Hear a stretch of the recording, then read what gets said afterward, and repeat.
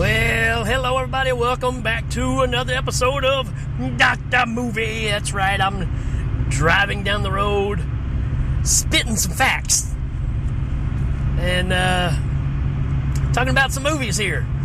I've been on this Tubi binge for a while now, just watching whatever I can gather. If you're not a big Tubi watcher, you need to be, because there's a lot of great free content on there. Well, we'll see if this one is or not. I'm talking about the 1993. It's a full moon Christmas, folks. That's all I can gather. Because for some reason, I keep going and clicking on these full moon movies for some reason. I'm not proud of it, but that's what I'm doing. So it's a full moon Christmas. And we're going to talk about the 1993 Mandroid. Now, don't you love it when you look at the artwork of the VHS box, and on the cover, you get a snapshot of something you really want to see in the movie? This movie ain't it.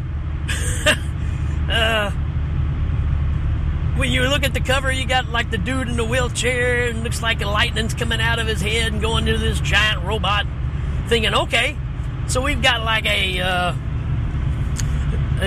disabled person who's got a robot that can go do his will, whatever he wants done, fighting bad guys, seeking revenge, all these things float in your head, right? None of them are true, as much as you want them to be. That doesn't happen at all in this flick. What does happen, by the way, this thing's called a sci-fi thriller. I don't know if thriller is the right word. Basically, if you look at the overview of this thing, this probably won't be a long review. Just saying.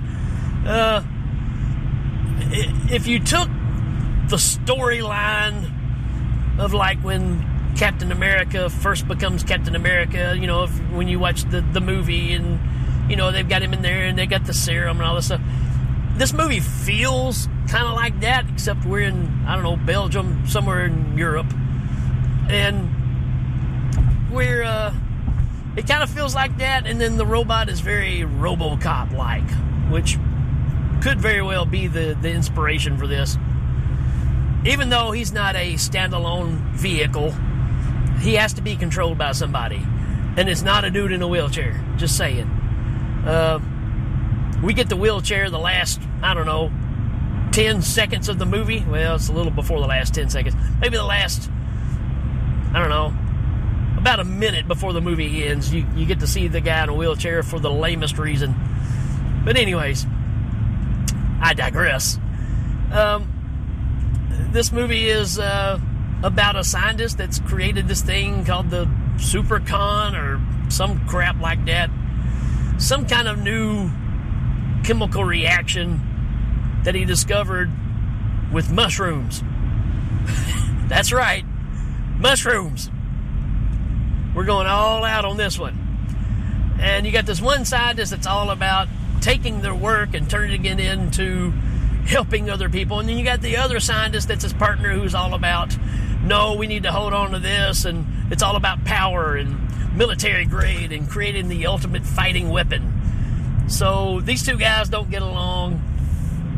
And the first scientist has a chance to sell this to the United States. And we've got a guy coming in from the States to come and see what this is all about, because he has created this Supercon thing, and which looks like a crystal from the, you know, Fortress of Solitude or something. And that came out of a mushroom. That's right. And I think it's amazing that he's showcasing making this chemical reaction crystal, but doesn't really showboat the fact that they've got a robot that you can put on this virtual reality outfit and control it. Actually on a treadmill. That's pretty interesting. So to make him walk and stuff, they get on a treadmill. I just wonder how you make him turn. They didn't think that part through, I don't guess. Needless to say, and this is early on virtual reality stuff, right? This is 93, and looks a lot like what we see now when we talk about the helmets and the face shields and all the stuff. So that's kind of cool, I guess. When this movie kind of starts, you've got the robot driving a car which is being controlled by the scientist, and he's back home, and this is the first time they're letting this robot do anything like this, especially drive. I just think it's really, really weird that you would, have a person in the car with it, because you've never done this before. You might want to test it with nobody first and just make sure it doesn't crash. Well, guess what? It crashes. It has a bug or whatever. It has a little glitch and just crashes into a brick wall. And at first you're thinking, okay, this is some kind of superhero thing because the robot's driving and the doctor's talking through the robot. It's kind of cool. Robot looks pretty decent. In a way. I mean, for the time, it actually looks pretty decent. You can tell that's where they spent the money. But there is no doubt, especially after watching Dr. Mordrid, that Charles Band was wanting to build, kind of like what Marvel did. He wanted to build a series of dark superhero movies that all intertwine. And they can all piggyback off of each other and make series. And he just about did it. The only problem is the movie sucks. Right? But yeah, I can easily see Dr. Mordrid end up being in a story with the Mandroid fighting the bad guy in this movie, who is the other scientist who decides to come in late at night and steal, I don't know, whatever it is that makes this chemical reaction happen, because he's wanting to sell it individually and make more money for himself and have more power. Dr. Drago, by the way, is his name. Don't know where he got that name from.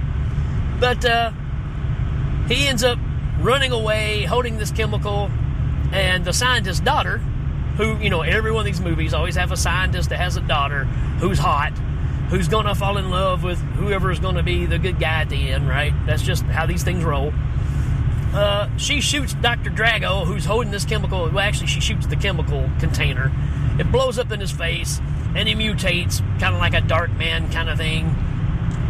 Really, he's more like Dr. Doom. There's no doubt in my mind he was wanting this guy to be Full Moon's Dr. Doom. Dr. Doom Drago. Even has a metal faceplate made.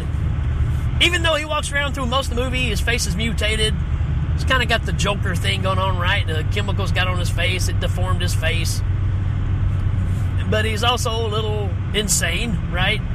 It's very Joker-like, but very Dr. Doom-like. You get all these influences. And the story just kind of goes from there, where we're just, the good scientist is fighting the bad scientist, and there's the young guy from the U.S. who gets entangled, falls in love with the girl, tries to help, and it just gets further and further out of control. The Dr. Doom guy goes and stays in an isolated, empty warehouse with some bum that he finds there, and he gets to go out and do things for him. It's all textbook Marvel, DC setup, right? I mean, there is no doubt that's what we're going for here. And this other guy who was there, the Dr. Drago, hits over the head and knocks him into this container that they keep the Supercon in. Great name, by the way. And they pull him out of it later on, and his face is kind of frozen. Obviously, it's made some kind of effect on him. Well, this guy starts disappearing, right? I mean, he's starting to get invisible. So now we got an invisible man, which we'll talk about towards the end of this. But he's out of the picture now, which I think he was the original boyfriend of the scientist's daughter. But when this happened, he's got other things to worry about. And she kind of drifts over to the American dude, And I don't know, you get where the good scientist is running the robot, but then they're out doing something, and then they're using the robot to smash down part of a cave so they can find more mushrooms. It's lame. But at the same time, Dr. Doom, Dr. Drago, whatever, bust into the office or the science lab where the guy is controlling, the American guy is controlling the robot to do all this stuff. Why? Who cares? Who knows? Doesn't matter. But Drago and this bum break in and set off a gas bomb, and then Drago puts on the helmet to control the robot while wearing a gas mask. And I'm telling you, man, it's so Marvel, the things that happen in this movie. But he ends up controlling the robot while the scientist and his daughter and the other dude are all driving down the road in a van with the robot in the back. The robot starts attacking them, makes them crash. So now the Dr. Drago has control of the robot, and I don't know. Now he's got the robot, and he's still trying to sell it or whatever. Again, it don't really matter. Not a lot else really happens except you get to where they're going to do a trade. There's another guy that's in the story who has a name, but it don't really matter. And he's kind of from Interpol, I think. He's working with the guy from the U.S. He's the guy that's kind of like really making the deal here, right? And Drago kidnaps him and holds him and tells the other scientist, we'll make a trade. I want the microfilm. What's it of? Who knows? Who cares? But he wants this microfilm that I guess shows how the stuff is made so he can claim that he's the rightful owner. I don't know. Don't matter. It's an evil scientist dude fighting a good science dude. That's really the bottom line. So they go to set up to do this trade, and that doesn't work out very well. And then from there on, you got a big shootout between the bad guys and the good guys and the robot running amok that nobody can stop. I love the fact that all these military guys show up, and they're all shooting at the robot. And you would figure after about 4 or 5 shots, you realize the bullets ain't doing nothing to it.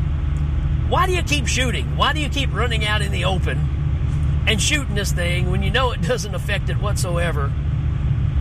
I don't get it. So, I don't know. A bunch of people get killed because they're just stupid.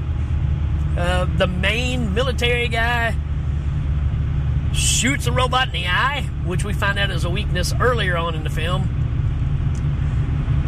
And lucky shot, I guess. And it makes the robot kind of glitch or whatever, but he's still controlling it. And then our American dude gets in a fight with the robot, and he picks up a piece of metal and shoves this metal rod into the robot's eye socket that's no longer there, causing more damage, makes it shut down. Then Dr. Drago comes out, and they have a little face-off kind of thing, and it's pretty lame. Needless to say, this thing is set up for a sequel. And that sequel is called Invisible, The Chronicles of Benjamin Knight. Yeah. So we get to follow this up with a sequel. Will we watch it? I don't know. I'm going to try to build up the courage to check it out. But something tells me it's not going to be any better than what I just saw. And another thing, too, and I just now thought about this. There is, I guess you could say there is a Mandroid in Marvel. Might have borrowed this idea to a certain degree, but I think the Mandroid is more of an armor suit that a person gets in instead of it being a remote-controlled robot. I don't know. All you Marvel fans can let me know. Just seems like I just now remembered that there was something called that, but it wasn't like really a person. It was more of an outfit. Correct me if I'm wrong, but that sounds right.